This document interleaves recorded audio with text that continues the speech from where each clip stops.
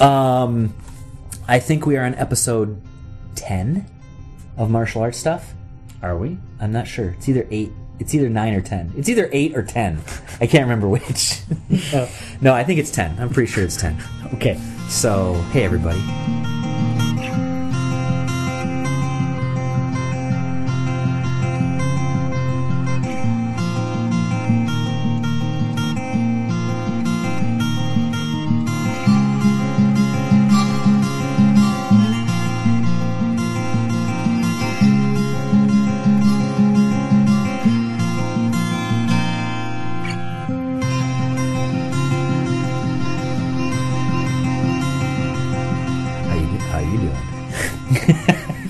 You're supposed to talk that way to the other audience. The other audience. This is the more manly audience. Yeah. I'm gonna eat some raw meat and watch some football. Yeah.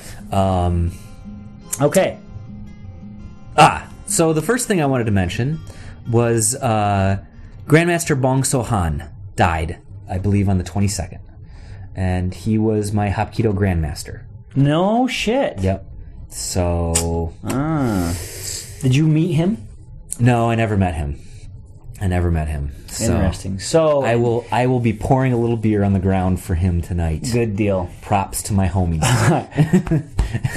Sorry, I had to do the pounding of the chest. The pounding and all of that the stuff. chest and whatnot. So now, was he the founder of the system?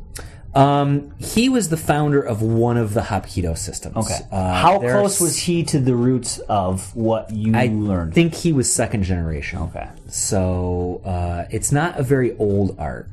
I think Hapkido originated in the 40s, maybe 50s. Okay. He was born in 33, so he was pretty young when he got into it. And I think there's 2 or 3 main branches, and he's one of those main branches. Gotcha. Was the stunt coordinator and fight choreographer for Billy Jack. Don't know if you've ever seen that movie. I didn't see the movie, but Yep. But just, props to my Grandmaster. all right, that's cool. There we go. Well, and I think that's always kind of a big deal when somebody that high up in the lineage, there's some knowledge there that's gone goes forever away. because it's never all passed on. No. And I think that's really unfortunate. And hopefully with things like video content and DVDs and all the ways we have to access media, that we have more and more of that now than we kind of used to. But Right. it is, whenever something like this happens, the only thing, and I think he was really, really picky about handing out black belts. I think in his entire career, he handed out like 150. Okay. Which, when you think about how many years and how huge his school was, that's really not very many. Right. So, and as we've talked about before, when you give a black belt away to someone, really what you have to think to yourself is, I want this person to carry on what I taught and I learned from my instructor, and he gave me this instructor certificate. Let's not say black belt. Yes. He gave me this instructor certificate with the same hope in mind. Right. So, hopefully, he has some really good students and really good lineage that can carry on his name and his art. So, Boy, he wasn't terribly old. 60, Yeah. 70 something. Yep. 74. Okay. All right. Now we've got 2 here, and I don't know if you want to take a quick look at these and if we just want to do one or we want to do both. You want to do both? Yeah, let's do both. Okay. I was kind of mulling over and thinking about what our next episode would be on, and one of the things I thought of, and I think we've kind of touched on this subject before to some degree, but I thought we'd talk about overweight and physically challenged students. Okay. And I kind of have a debate in my head about one of my instructors, my Hapkido instructor actually, said that the reason he left one of he was teaching at a Taekwondo school, and the reason he left was because they had this really overweight woman, and it sounds to me like it was kind of a McDojo. Okay. The woman had given them $2,000 and was there for 2 years. Right. So they gave her a black belt and an instructor certificate. Or I think they were one and the same. They gave her a black belt. Ouch. So she was fairly overweight, couldn't really kick above her waist, yet was teaching Taekwondo. And well, what do they say? Those who can't do, teach? That's right. That's right. In this case, those who can't do, teach. Very nice. I like that. So it really becomes an issue of I would, and we were talking about this just now, where you want someone to carry on your teachings, yet if they are physically unable to carry on your teachings, what do you do with that person? Right. And to me, I've got a debate in my head between, well, let's say you've got someone that's extremely overweight, right? Let's say 300 pounds, okay? They're 5'8", 300 pounds. Now I'm 200 pounds, so that means adding like another third to me. I'd be pretty heavy. But, well, let's say they're 350. Okay. All right? They're 350. They're with you for 2 years. Mm-hmm. They've lost 100 pounds. They are dedicated. They're committed. They're loyal. Yet, they can't kick above their waist. Right. What do you do with that person? Do you never promote them to black belt? Well, I don't know. That's a good question. I don't know. And I guess my first inclination would be to say that you don't, and this is the way Chuck does it, is a black belt does not grant you license to instruct. Now, I think that's me. But at the same time, even if you don't have a license to instruct per se, you still could potentially do some leading of class. Sure. Sometimes the head instructor will say, there's a new guy, go over there and help him with his kicks, go over in there and help him. I guess I would hope at the point where if you spent that much time and you're that dedicated, that even if you can't physically kick above the waist, you know what it takes to do the moves. You know what I'm saying? You have the knowledge to, maybe you can't do it yourself, but you can tell when it's done right and when it's done wrong. So you would say that it would be okay to promote somebody not solely based on physical ability. Right. But you could test them that way. I mean, you could do certain things. I mean, you could go through and say, all right, I'm going to throw a series of kicks, and I want you to instruct me on what I'm doing wrong. Oh, that's a good idea. Right? So that way you can at least verify they can tell the difference between a good kick and a bad kick. Right. And it's going to be harder for them a little bit if they can't do it themselves because they can't show someone by demonstrating themselves. Yes. But they could take another student from class who could do it and say, could you demonstrate this kick for us? And then point out the different things that they're doing, which you do as an instructor anyway. Right. You bring in people to showcase what you can do, and you say, okay, will you throw this kick for me? And then you point things out as they do it. Yeah, that's a good point. So, I mean, there are ways around that. And maybe really what, more than anything else, what it's about is having an honest relationship with your students. Yeah. And saying, look, dude, you've done awesome. You've been committed. You've been loyal. You've lost 100 pounds in 2 years. Right. And look how far you've come. I'm going to grant you your black belt. But you have to realize that when a younger student, or a newer student, I should say, comes to you and says, I want to learn round kicks, you have to understand that you have a limitation where that's concerned. Right. Not the worst thing in the world, but the understanding that it's there is probably more important than whether you can do it or not.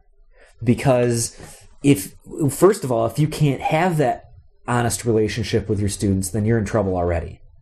But if they don't understand that their kicks are for shit, then they'll carry on those shitty kicks to the people that they instruct. Right.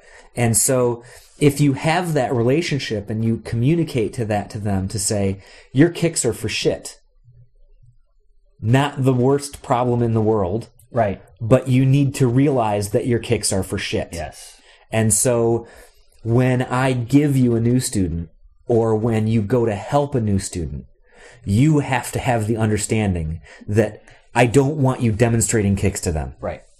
a student, anybody should be there. Any martial artist, you need to be aware of your own weaknesses. Yes. And you have to accept them. We all have them. Yep. I don't care how good you are. You've got a weakness. Yep. Something. And you need to know what it is if you're Right. going to be teaching people because... Well, and, we're going to get to this a little bit later, but one of the things about us having our own class is that I know that one of the things that makes me a lot more comfortable is I've never felt that I've been strong at sparring. Right. I think I know the philosophical stuff, and I think I can coach fairly well. I can kind of identify weaknesses in other people and whoever I'm coaching. I can see when somebody's not moving around in a circle, they're not stepping to the side, or they're slow. But I can't put that into practice, and part of the reason is that because I don't like it. Right. I don't like to put it into practice. And it's easier to see that stuff when you're an outside observer. Yes. Than it is when you're in the middle of it. Yes. I have always felt that you were good at it. So it's nice to have both of us there to say, so that I can say, look, if you really want to learn to fight and you want to mix it up, Sterling's the one that you want to go to. Right. Me recognizing that fact is, I think, an important part of having a school and teaching. Yes. So, well, and Chan, for example, he's 50. He's not going to jump in the ring with people. Right. He's got other students to do that for him. Exactly. So, and I think that's part of it too, is yeah. So I think it's a judgment call, but one of the things you can't do is you can't be a mill. You can't be the black belt mill that just cranks out the black belts. And I think there's the crux of it is I honestly, to be perfectly honest, I just don't think you can do... Hi, honey. Hey! Sneaking in. I just don't think you can do it for money and do it for passing on really good solid martial arts at the same time. I don't know. I think you can do it for both, but I think that what you need to do is you need to have philosophically the segment of your school that you know are there to get some exercise and enjoy something fun, and you have several of your students, probably goes back to the 80-20 rule. But how do you explain that to those students? How do you take those 5 or 6 people who are just awesome and working their asses off and they earn their black belts and explain to them that the 2 people over there paid you $2,000 to get theirs in 2 years, so you're just going to give it to them? Well, no. Right. I mean, I don't think that you can sell out. Right, and that's what I mean. I do think that can you make money? Yes, right. but the point is, you can't. What are you going to do when you've had the person in your class who's working their ass off, right, and they still suck, right? Like honestly suck, no matter how hard they work. Yeah, they're just not, and they just don't have the athleticism. They don't have the flexibility, and they've been doing it for 3-4 years now, right? And they're still not there. Yeah, you know what I mean. Yep. And it's like. They're a great person and all this stuff, but how do you say? And that was, I guess, that was your original question too, right? How do you say you just can't do it? I can't promote you to a black belt because you don't deserve it, and I guess that's the question: what does it mean to deserve a black belt? Right? Or do you do it based on other means and say loyalty, commitment, right? All that stuff, and personal growth. And I think one of the things that will help that is to say, look, the black belt does not come with my blessing to teach. Right. A black belt means you have shown this school and me and everybody here dedication, and you're a good person, and you've learned a lot of stuff. You have personal growth, dedication, personal growth, commitment. All that stuff, and that's what a black belt signifies. Right. To be a teacher, it's a whole separate deal. Is a different thing. Yeah. And you have to, like you're right, you have to have this relationship. And Chuck's Place is the first time I've seen the separation. Right. And I think that's critical. And I think it's good because he had enough faith in us to say, I think you guys would make good teachers. Right. And some people make good teachers and some people don't. Right. And if you don't make a good teacher, then anybody who owns a school is not going to want you to propagate their art because you're not going to do them any justice. Yeah. Very, very true. All right. Well, we'll do that one next time. We'll do that one next time. See, now you all are intrigued. What are they going to do next time? What are we going to do next time? What are they going to do? We're going to do Flurben, Stinget, Flurben. Exactly. Yes. I love to talk about that, too. Yeah. All right. Real quick, let's talk about the school. So we've got a school diary update. We have a building. I called around several places, including YMCAs, community centers, things like that. We found a place called Elite Health and Fitness, and essentially it's a gym. Yep. And they have some exercise rooms for spinning and for aerobics and that kind of stuff. And for $25 an hour, they're going to rent us a room. Yep. And the guy seemed pretty excited about it. He was talking about bigger rooms, and in the future we'll be able to have this, that, and the other thing. And right. He was really pretty jazzed, so I'm pretty excited. Yep. So I think the first step, obviously, is getting a place to do it. Yep. Getting a room. We finally picked out a name. Yes. The Sanyendo Athletic Association, which we had a lot of back and forth, a lot of debating about. It didn't have the word martial arts in it. Right. It didn't have... what else didn't it have? I don't know. It's a little long. It's a little long. It's a little long. It's got a nice acronym, though. It's got, if I ever want to start teaching the Wing Chun, Right. I can't. Well, I can. It allows us the ability to expand and not necessarily be solely Sanyendo if we don't want, and not have Right. You know what I mean? The athletic association part means we're going to do general athletic stuff as well. But the Sanyendo makes it a little bit more difficult. Right. So anyway, we finally decided on a name, Sanyendo Athletic Association, which is critical because there are two other things that are dependent upon that. One of which is the web page, right? Which is sydaa.com. Which we really don't have anything out there Has yet. like our brochure, right? And the second thing is the brochure. Right. And Dan made a killer brochure. Yeah. So he did a hell of a job. If anybody's curious, go up to SYDAA and you can see the brochure I made. Because all I did was I took the images and copied them out onto the web page just to get something out there. I am not, of the two of us, I am not the web designer. Well, you could be with what I just saw, so... I fuck it up enough, that's for sure. I trashed our webpage enough times. And you know what? That was a template in Publisher. Nice. Yeah. So, I got the flyer out. I have learned that I went down to Kinko's, got 10 copies for $2 a piece, got halfway through my run, and I was like, fuck this. $2 a piece? This is crazy. Yeah.